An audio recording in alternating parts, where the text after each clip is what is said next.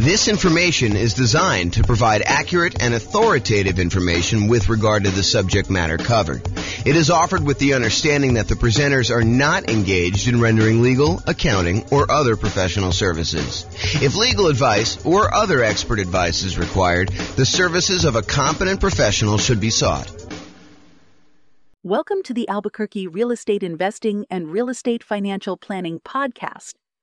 Learn all about investing in real estate in Albuquerque, New Mexico, with a combination of real estate financial planning and modeling with numbers specific to Albuquerque, plus syndicated, more generalized recordings of live and pre-recorded real estate investing classes, not all of them specific to Albuquerque.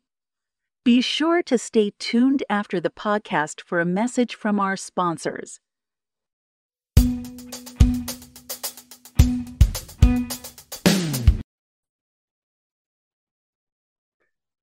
Welcome, everyone, to the Investor's Source, your source of all wealth and wisdom. I am here today. I'm Dave Goldberg, president of Investor's Source.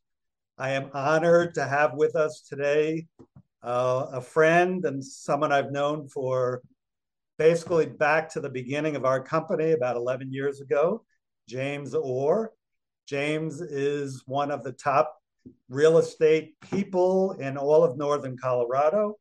He's been a broker for Your Castle Real Estate for many, many years, focusing now on real estate education and real estate financial advising, which is a cool thing I haven't heard of much. So welcome, James, and I want to give you a little opportunity to introduce yourself. Tell us a little bit more about your background and what you've been doing these days. Thanks, Dave. I appreciate it. I'm James Orr. I took sabbatical probably about a year and a half ago now. Did sort of like a test retirement from real estate brokerage, and it turned into more of a full-time retirement sort of thing. But in my spare time, I'm working on our software that does financial modeling of real estate investments for like mom and pop landlords primarily. Like, how long will it take you to acquire the number of rentals you want, and how risky is the strategy you're considering versus another strategy. And so in my spare time, in my quasi-retirement, that's more of what I've been doing lately. So yeah, thanks for having me on. Oh, great to have you on. And I listened to one of your most recent seminars, podcasts, and just a wealth of information about different ways to invest in real estate, especially with changing market conditions. And I've always been impressed by your mastery of some of the creative ways to purchase real estate and your real strength and analysis of deals and of portfolios. Really good stuff to have when you're an investor, to really know what you're doing and know all the numbers. So James, again, welcome. I think what's on the mind of most investors these days is the tumultuous market conditions that we're experiencing now and the changes, particularly in interest rates. We got inflation, we got a stock market that is plunging, if you will, just never know what it's going to do. And investors are really not used to that for the past 14 years or so. We've had kind of tailwinds behind us. Conditions have been great. That's made our lending much easier, but now things have changed. So just want to see from your perspective as just someone in the know about how some of these things affect market conditions, what do you think is this going to mean for the real estate market? What's it meaning right now? And what do you see coming at us in the next year or two? Wow, where do I begin with that? How can I even start to do that? So the first thing I'll start with, I was thinking about this a little bit when you asked me to kind of be on and do the call. And so I went back and I did some research, and it turns out it was a good idea to do this research. So I went back and I looked through the 30-year mortgage interest rates going all the way back to 1970. And I wanted to find out, how crazy is it that we're seeing, at the time of this recording, probably around 7% interest rates, give or take a little bit if you're doing owner, occupier, investor. And I wanted to know, is this like really extreme, or is this like a still relatively low sort of interest rate? And so I went back and I looked, and what I did is I did a percentage of the time every month that was above this 7% threshold. And Dave, I just guess how much percentage wise over the last 50 years, I think it's 52 years or so now, how many over the last 52 years, what percentage of the time were we above 7% as an interest rate? Do you have a guess? I've kind of listened to what you've been speaking about and doing some of my own research. I'm gonna guess 73% of the time, James. No, it's not quite that high. It's 58% of the time. Wow. Which is still, I think, a lot higher than most folks would imagine. They think, oh my gosh, we've been seeing 2%, 3%, 4%, 5% for the last, as you said, 14 years or so. I don't know if it's been quite that long. I think when I looked at my numbers, I guess it is 14 years. 2004, I think, is the last time approximately when we were at 7%. Of course, I'm doing this without charts in front of me. I should have had those up. But if you think about that, the last time we were at 7% was like 2004 or so. So these interest rates have been really, really low. It's been abnormally low. And so we've been having this, I don't know, almost like opposite of a perfect storm, a perfectly beautiful day, where property prices have been going up, rents have been going up, interest rates have been going down. So even though property prices were going up, interest rates were going down, which meant for a while, properties were still on sale, even though the prices were higher than they were before. If you kind of think about what your monthly payment would be when you're buying the property, it's actually less than if you had bought the property the year before, right, which is crazy to think about. Right. And that's not normal, right? So I think now we're getting back to a more normal type of market, which I know people don't want to hear because they're like, oh, but when I was doing all my planning, I was thinking, oh, I'm going to buy a property this year and I'll save up enough so I'll be able to buy a property a year or 2 or 3 from now, and I'll be able to get this same 3 or 4% interest rate. And so when I do my out in the hot tub math of will I be able to retire by buying these rental properties here, I've been using 4% or 5% or wherever the number has been, and that turns out to not have been a good assumption.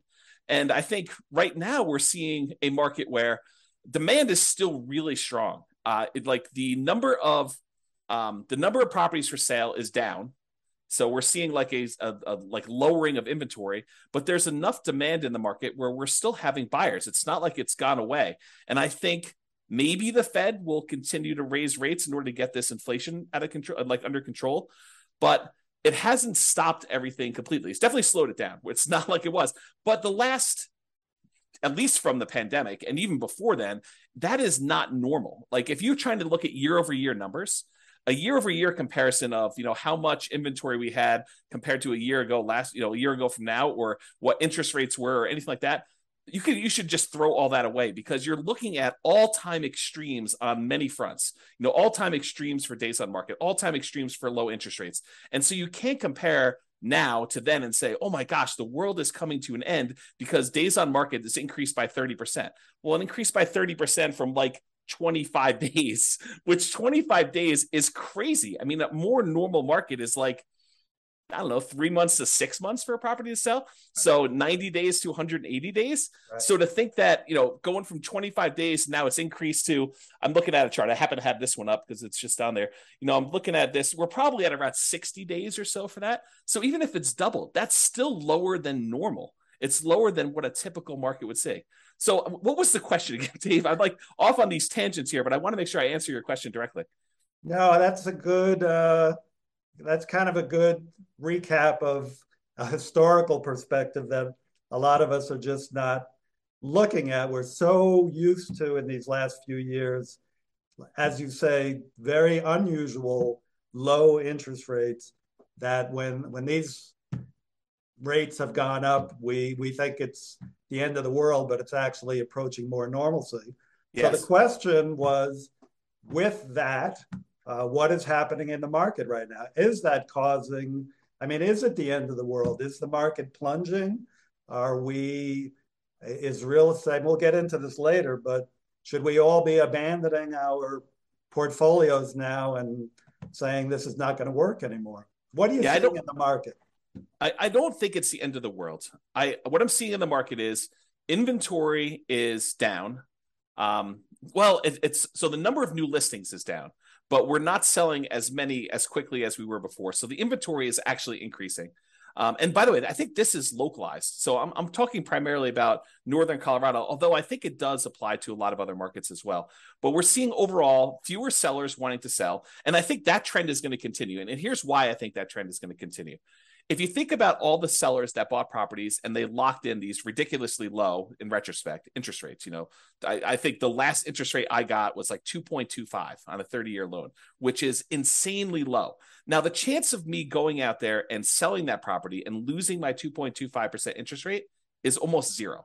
It would take some type of extreme motivation for me to want to get rid of that interest rate, because it's almost like free money, right? If inflation is normally, I don't know, 2 to 3%, and your interest rate is 2.25, your actual interest rate is lower than what inflation is. So that's just crazy to think about. So you have all these folks that got, 2, 3, 4% interest rates, and now interest rates are at 7. So there's a significant financial penalty, a disincentive for them to go out and sell their property, go buy one that's presumably more expensive at a higher interest rate and take a double hit on that. So I think that's one of the reasons why we're seeing fewer sellers sell their properties on the market. We're seeing just a lack of new listings coming on. So I think that's one of the reasons why we're going to see that. And that I think will continue for a little while. And no one knows. Maybe the Fed chairman knows sort of what he's thinking, but I don't know. Like, no one really knows what they're going to do with interest rates. There's speculation that they're going to continue to raise rates if we see inflation still continue to be above where they're trying to get it at. And they've stated publicly that they want their interest rate to be around 2%, and it's been whatever it was, 8% or something crazy. So they need to go down quite a bit. And so one of the levers they kind of pull on in order to adjust inflation is they raise interest rates to try to slow down the economy. And that may hurt. I mean, that may really punish a lot of folks in the economy. We're seeing prices of things go out of control, which is what the inflation is measuring and how they're trying to get it under control. But they're really trying to push those rates up in order to get inflation under control and get the economy there. But that may slow down things quite a bit. So all the buyers that were struggling, affordability is at like all-time lows. We're seeing prices go up really, really high over the last few years. And now with a combination of those and the really high interest rates, affordability, which is a measure of both those things, it's basically how affordable is a property based on the current price and the current interest rates that they can get on those. So affordability is like way, way down. And so you have a lot of folks that are priced out of buying houses, and they're really struggling to do that. So you take a big pool of the market that you used to have there, and you kind of pull that aside. Now, one of the things that is helping us is, unlike the 2007, 2008 sort of period where it was really, really easy, the availability of financing was at like all-time highs. We were trying to like encourage the economy by allowing almost anybody who wanted to get a mortgage to get a mortgage. So that was way up. It has not gone up. So this is very different than 2007, 2008. The availability of mortgages is really, really low right now, a very safe place to be for making loans. But I don't know, you've got these kind of factors of sellers not wanting to sell, so fewer properties available for sale, but you still have some demand for people who want to go buy properties, except they're kind of forced to do it at these high prices and these really high interest rates, which hurts a little bit to be able to do that. I don't think you're going to see a lot of motivated sellers, at least in the short term. And one of the reasons why I think that is, you've got all these folks that they bought 1 year, 2 year, 3 years ago, and property prices have gone up 5, 10, 15, 20% in that really short amount of time. So even if they're motivated, they could go out and sell their property with a real estate agent and be out of it without having to be upside down or any type of really crazy motivation. So I don't think we're going to see a lot of motivated sellers in the short term, at least. That may change. I mean, who knows? Do I think prices are going to go down? Maybe. I mean, is it unreasonable that if you've had a roller coaster going up like really, really fast and gaining 5, 10, 15, 20, 25% in value over the last few years, that it kind of overshoots a little bit and it kind of has to come back down a little bit? Yeah. Do I think they're going to go down really, really low? No. And I think part of the reason why is inflation. If you think about what it costs to build a house, all the materials that go into it, the plywood, the sinks, the light fixtures, the windows, all those have significantly gone up in cost. And so there's a semi-hard floor as to how low prices can go based on what it costs to rebuild that property. And so I think we're going to see prices. I should also say, to start this off, and I probably should have started with this, I have no idea what the future holds. I am horrible at predictions. Yeah. I don't know. I don't have a crystal ball. I can't tell you what's going to happen. And I think the real answer to this is you should be thinking more than short term. I think if you give a long enough time horizon, I think everything looks like it's smoothed out, right? Like you see a little up and down in the marketplace. I think overall, over a very long period of time, real estate tends to keep pace with inflation. And so if you think about that, slow and steady over a very long period of time, real estate tends to go up in value. And so if you think about it in terms of a much longer perspective, I think that's reasonable expectation. Now, do you ask me what's going to happen in a year or two? I don't know, Dave. I really don't. I can't predict what's going to happen. If the Fed keeps seeing inflation being really high, I think they're going to keep raising rates. And if you're wondering how high it can go, it's been to 18. That was in the 80s, 40 years ago. Doesn't seem unrealistic. Right. If they really need to get things under control for it to keep going up until we scream, okay, uncle, we're gonna stop inflating prices and have it be a little bit more normal. So yeah, very good. Yep, great points there.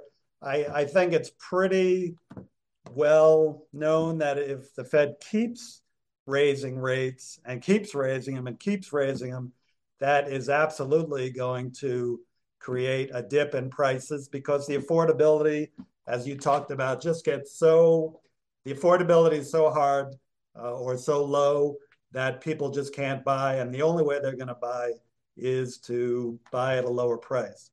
Well, so I do want to comment on this. If you study history, you will learn what they did back in the 80s when we saw these 18% interest rates. Do you remember what they were doing back then, Dave? I was young, kind of like you were back then. Okay. Yeah. So if you go study history, we had all these types of taking over debt or doing wrap financing or things like that, where sellers were then saying, okay, we realize 18% interest rates are really hard. Only some people are going to be able to qualify for those. We'll go ahead and we will carry back financing for you. And if you've got a seller who has a 3%, 4% loan, and they have a bunch of equity, maybe they're willing to do wrap financing where they say, okay, we'll accept payments of whatever it is, $1,800 a month on this particular house, and we'll carry that for 2 or 3 or 4 or 5 years or whatever the period of time is. And I'll make payments on my underlying 3% financing rate, and we'll just keep that there until you go buy a property. And so I think there are solutions to that, which may, help slow down stuff. This is like the tools that come out in your toolbox. When the market got really, really hot and we saw these multiple offers, real estate agents switched to having certain types of tools we use in these extremely hot multiple offer type markets. And those are going away. I mean, they're not completely gone. We still see occasionally multiple offers, but they're not as prevalent as they were a year ago or 2 years ago. But now maybe we're switching over to this wrap financing, loan assumption. You find an FHA loan if you're an owner occupant, you want to buy a property, move in there, live there for a year, and then convert it to a rental. Strategy like that where you kind of go do that. I mean, you can go take over existing FHA financing at the old 3.5%, 4% loans. And so I think there's enough of those out there that's an opportunity for some investors, depending on what stage of their career they're in. Yeah, I'm glad you brought that up because I know that's one of your specialties. As I mentioned, the creative financing. I think in the last number of years, the market has been so hot that sellers have had the hammer, and buyers with some of the creative ideas you're talking about, assuming mortgages, wrap financing, lease options. I don't know if you mentioned that yet, but I know you would. They just haven't been as much in demand because, again, sellers have had the hammer, and those are really more buyer tools. But now with rising interest rates and the other market forces, we're coming to more of a balanced market between buyers and sellers, where some of these tools used by buyers can come into play. So it's great to hear about those. That kind of leads to the question of, so let's make the assumption rates are going to continue to rise. Yeah. Does that mean do you think the real estate market is going to die then, or is there still opportunity for investors out there, starting with some of those tools that you mentioned, and maybe you can get a little deeper into some of those too? Yeah, I do think there's less opportunity. I don't think the real estate market is dead. Historically, before the last really hot market, whatever that's been, depending on how you measure it. But historically, real estate investors have added liquidity to the marketplace. So if you think about a seller that has had a hard time selling, it's typically the real estate investor that comes in, solves whatever problem that particular seller is facing, whether it's the property needs repairs before they can actually sell it retail and get a loan from a traditional retail buyer, or they need to sell very, very quickly, and so there's not enough time for them to do it. But like all the problems the seller has typically had, historically, what a real estate investor has done is they've come in and they've added liquidity to the marketplace and solutions to those particular problems. So we've had a period of time where almost any property that a seller wanted to sell, whether it needed work or they needed to sell quickly, they could put it on the market and have 10 offers within, 30 days, and so there's been less of a need for a real estate investor to come in when sellers had other solutions. And I think we're heading back to a period where some sellers, not all, but a increasing percentage of sellers, and it's a relatively small percentage, but an increasing small percentage of sellers are going to need those solutions again. And now the other thing that's kind of interesting is we as individual mom and pop, real estate investors are not the only people in this space anymore. There are large companies that are doing these iBuyer programs where they'll come in and they're advertising very heavily, and they'll come in and they'll buy a property and they'll immediately put it on the market and resell it or something like that. But I do think that there is room for mom and pops to come in and offer niche solutions, especially in markets where these iBuyer type companies are not in. So I think, yes, in the more traditional sense, all these creative solutions and trying to buy properties at a deep discount where they need to come in and do work and they have enough room in there to hold the property for 3 or 6 months or whatever it is in order to get the property sold, and opportunities to use money like yours in order to be able to go buy and fix and flip properties. I think those solutions are still available, and all the creative ones are available as well. And then I think the like meat of the market, because I think just looking at the numbers, there are more mom and pop landlords, people that are buying properties for long-term rental, than there are people doing fix and flips. I think the numbers are skewed more toward buy and hold. And you could correct me if I'm wrong on that, but that's my gut feeling in the marketplace, is just number of transactions that happen based on one or another. So the question that becomes, are mom and pop landlords, people that are buying properties to rent out, are they have an opportunity in our upcoming market if interest rates stay where they are? And I think yes, but there's a whole bunch of caveats to that. Number one is you have to look at the investment more than just cash flow. There's a school of thought, there's a large group of people out there that believe that cash flow is everything, and that you don't buy a property unless it has cash flow. And that's the only reason you buy a rental property. And you can make almost any property cash flow if you put enough down. So like if you came in here and you put 20% down in our marketplace and you tried to buy a rental property with our current prices and our current interest rates and our current rents, most of those properties with 20% down are going to be negative cash flow. They're going to be negative cash flow even if you take into account the tax benefits of depreciation. So when you look at those two, they're going to be negative. But if you increase the amount you have down, if you go from 20% to 25% to 30%, 35%, eventually, even if you get to full 100% down, you buy the property all cash, you then get cap rate. Cap rate is the net operating income divided by the purchase price, which is the amount of cash on cash return you're getting on a property that's free and clear. And so if you think about that, the more you put down, the closer you get to cap rate. Right. So your cash on cash, you put 20% down, maybe negative, and maybe, negative 10% cash on cash. You put 25% down and maybe negative 5% cash on cash. You put 30% down and maybe 0% cash on cash. You break even. Put more than that down. Now it's sort of like, whatever it is, 2% cash on cash. Eventually, if you put 100% down, it gets to what cap rate is. And cap rate on a property might be, 4, 5, 6, 7, 8, 9%, depending on what market and what type of property you buy, somewhere in that ballpark. So I think you need to look at the overall return you're seeing on that investment. And that would include a speculative guess as to how much appreciation you might get. I think you need to look at that and say, my best guess is over the long term, I'll see about 3% a year on a property, just kind of guessing there. You have to look at what amount you're paying down on the loan if you got financing. So your debt pay down portion of it, that tax benefit of depreciation, and the cash flow you're seeing on the property. And if you add all four of those together, and technically you're supposed to include the return you're getting on the reserves you set aside for owning a rental property, I should punish myself, slap myself for not saying that. But really, it's those five. It's the four from real estate and then the reserve money you got there. But if you add up all those and to say, okay, I'm getting, let's say it's 0% cash on cash, maybe 3% from my depreciation amount, maybe 3% times 5 because it's leverage on the appreciation, so that's 15, and then maybe your debt pay down. I know if you put 20% down on a property, the return you get on that 20% down payments over the course of the life of the loan is about 5.51% per year. If you put 5% down, you do like a Nomad property, it's 10.51%, but that's a different discussion. But if you look at all those together, you're probably looking at, around 20% overall return, even though your cash flow might be negative. Well, if you think about that, Dave, how bad is a 20% return on investment? James, that's still a good return in anybody's book.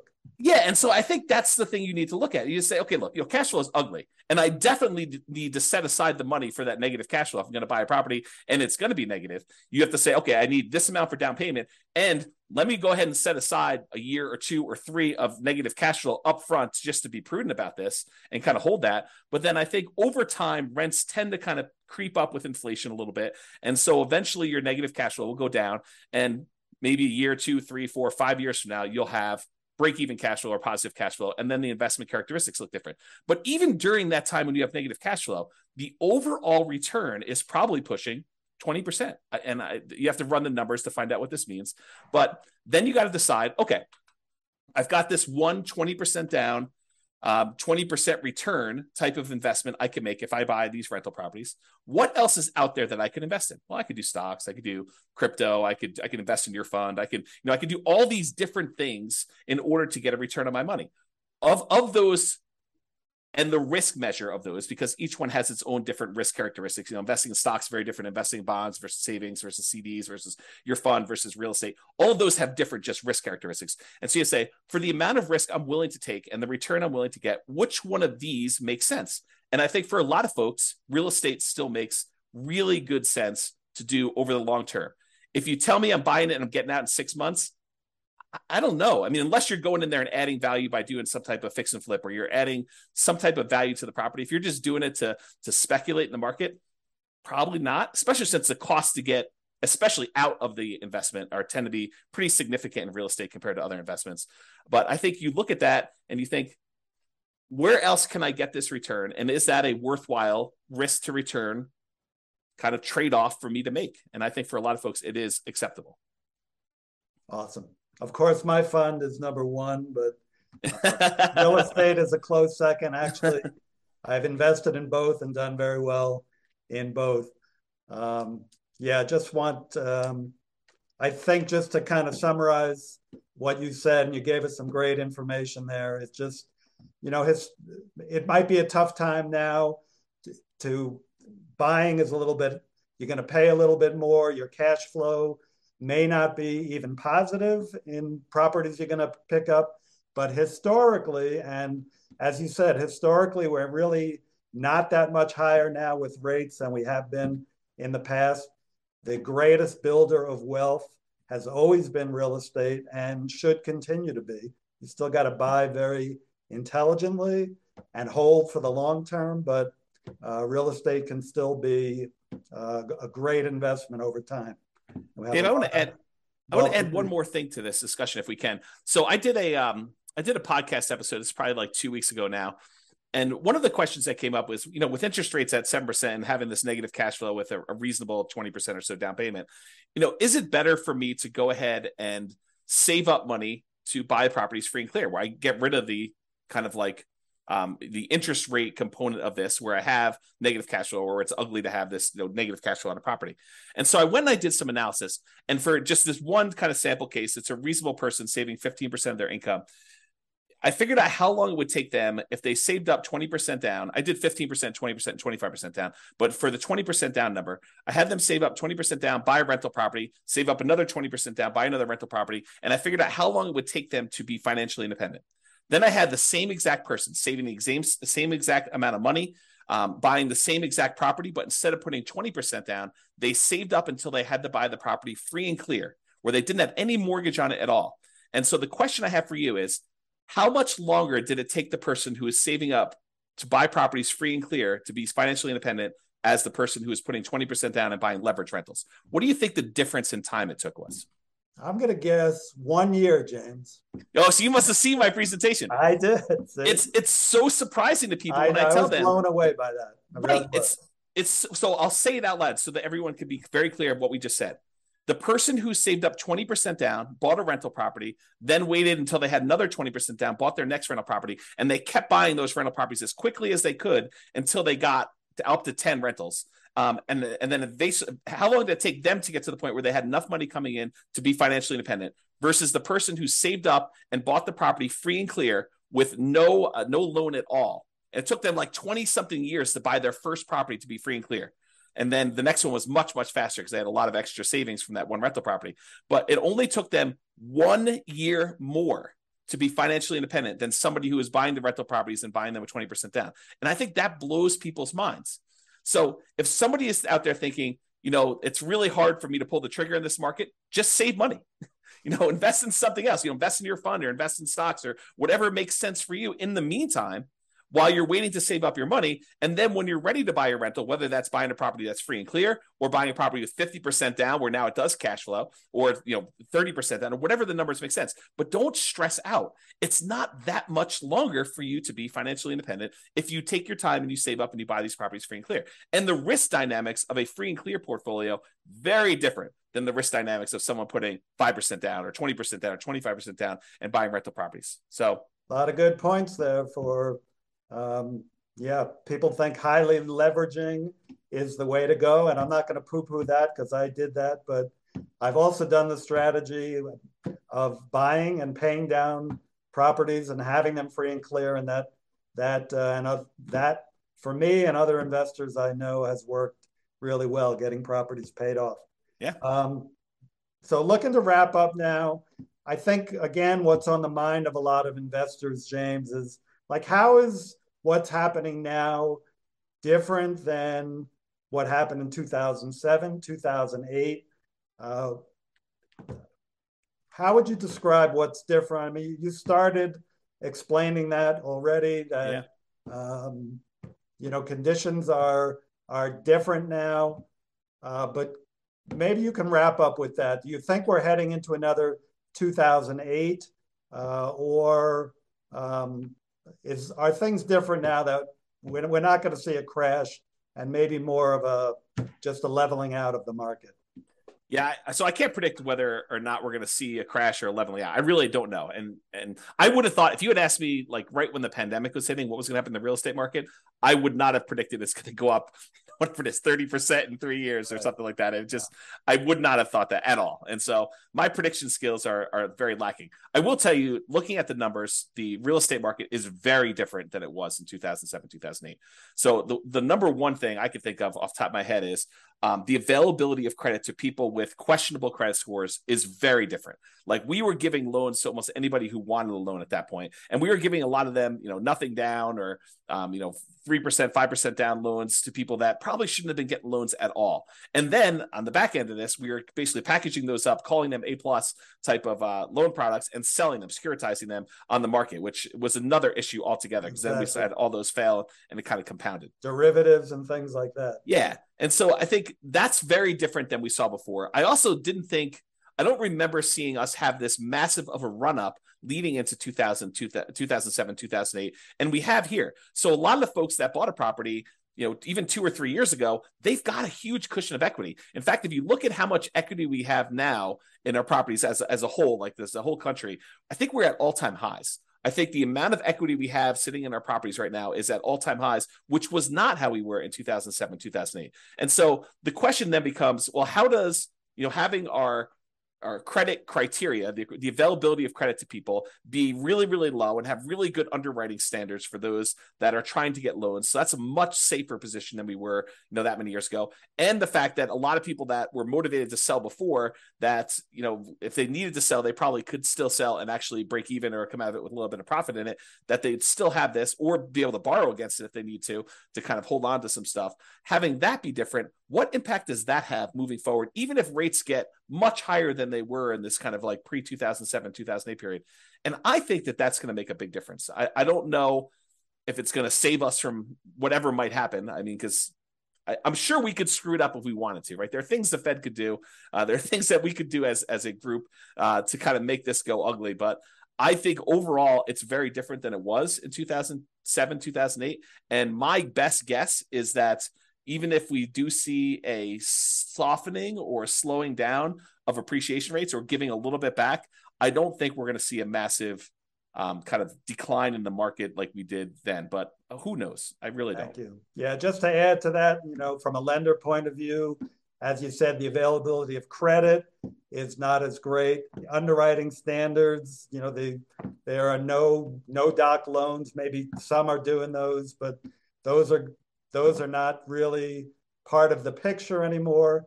You've still got a housing shortage right now that really began back in 08 when people stopped building, and they've never really caught up. And you have, like in areas like Colorado, still high desirability, which is going to keep people coming and propping up those prices. And, as you said, people who have low interest rate mortgages and they're looking to sell, they're not going to drop their price too much and go into a higher rate mortgage for what they're going to potentially buy if they've got this 2 or 3% mortgage on a house that they're in right now. They'll probably drop a little bit, but be reluctant just to dump something and then get into a much higher interest rate mortgage. So great points, James. Hey, thank you so much for enlightening us. Just a takeaway is that it feels like even though things are changing in the market and it might be softening, don't seem to be heading for a major crash, but you never know what's going to come down the pike. We got to just be smart investors and keep being really vigilant about what we're investing in. So yeah, the one tip for people that are moving forward from here is when you look at charts, try to look more than just the last 3 or 4 or 5 years. So when someone shows you that, we're up, foreclosures are up, 130%. Yeah, they're up 130% from almost zero. So you need to go look back at historical data over 10, 15, 20, even longer years if you can, just to find out what is more normal and are we moving toward a more normal type of market. Well said. Thank you very much, James. And we'll be in close touch. And thank you all. Thank you. Have a great one. Bye-bye.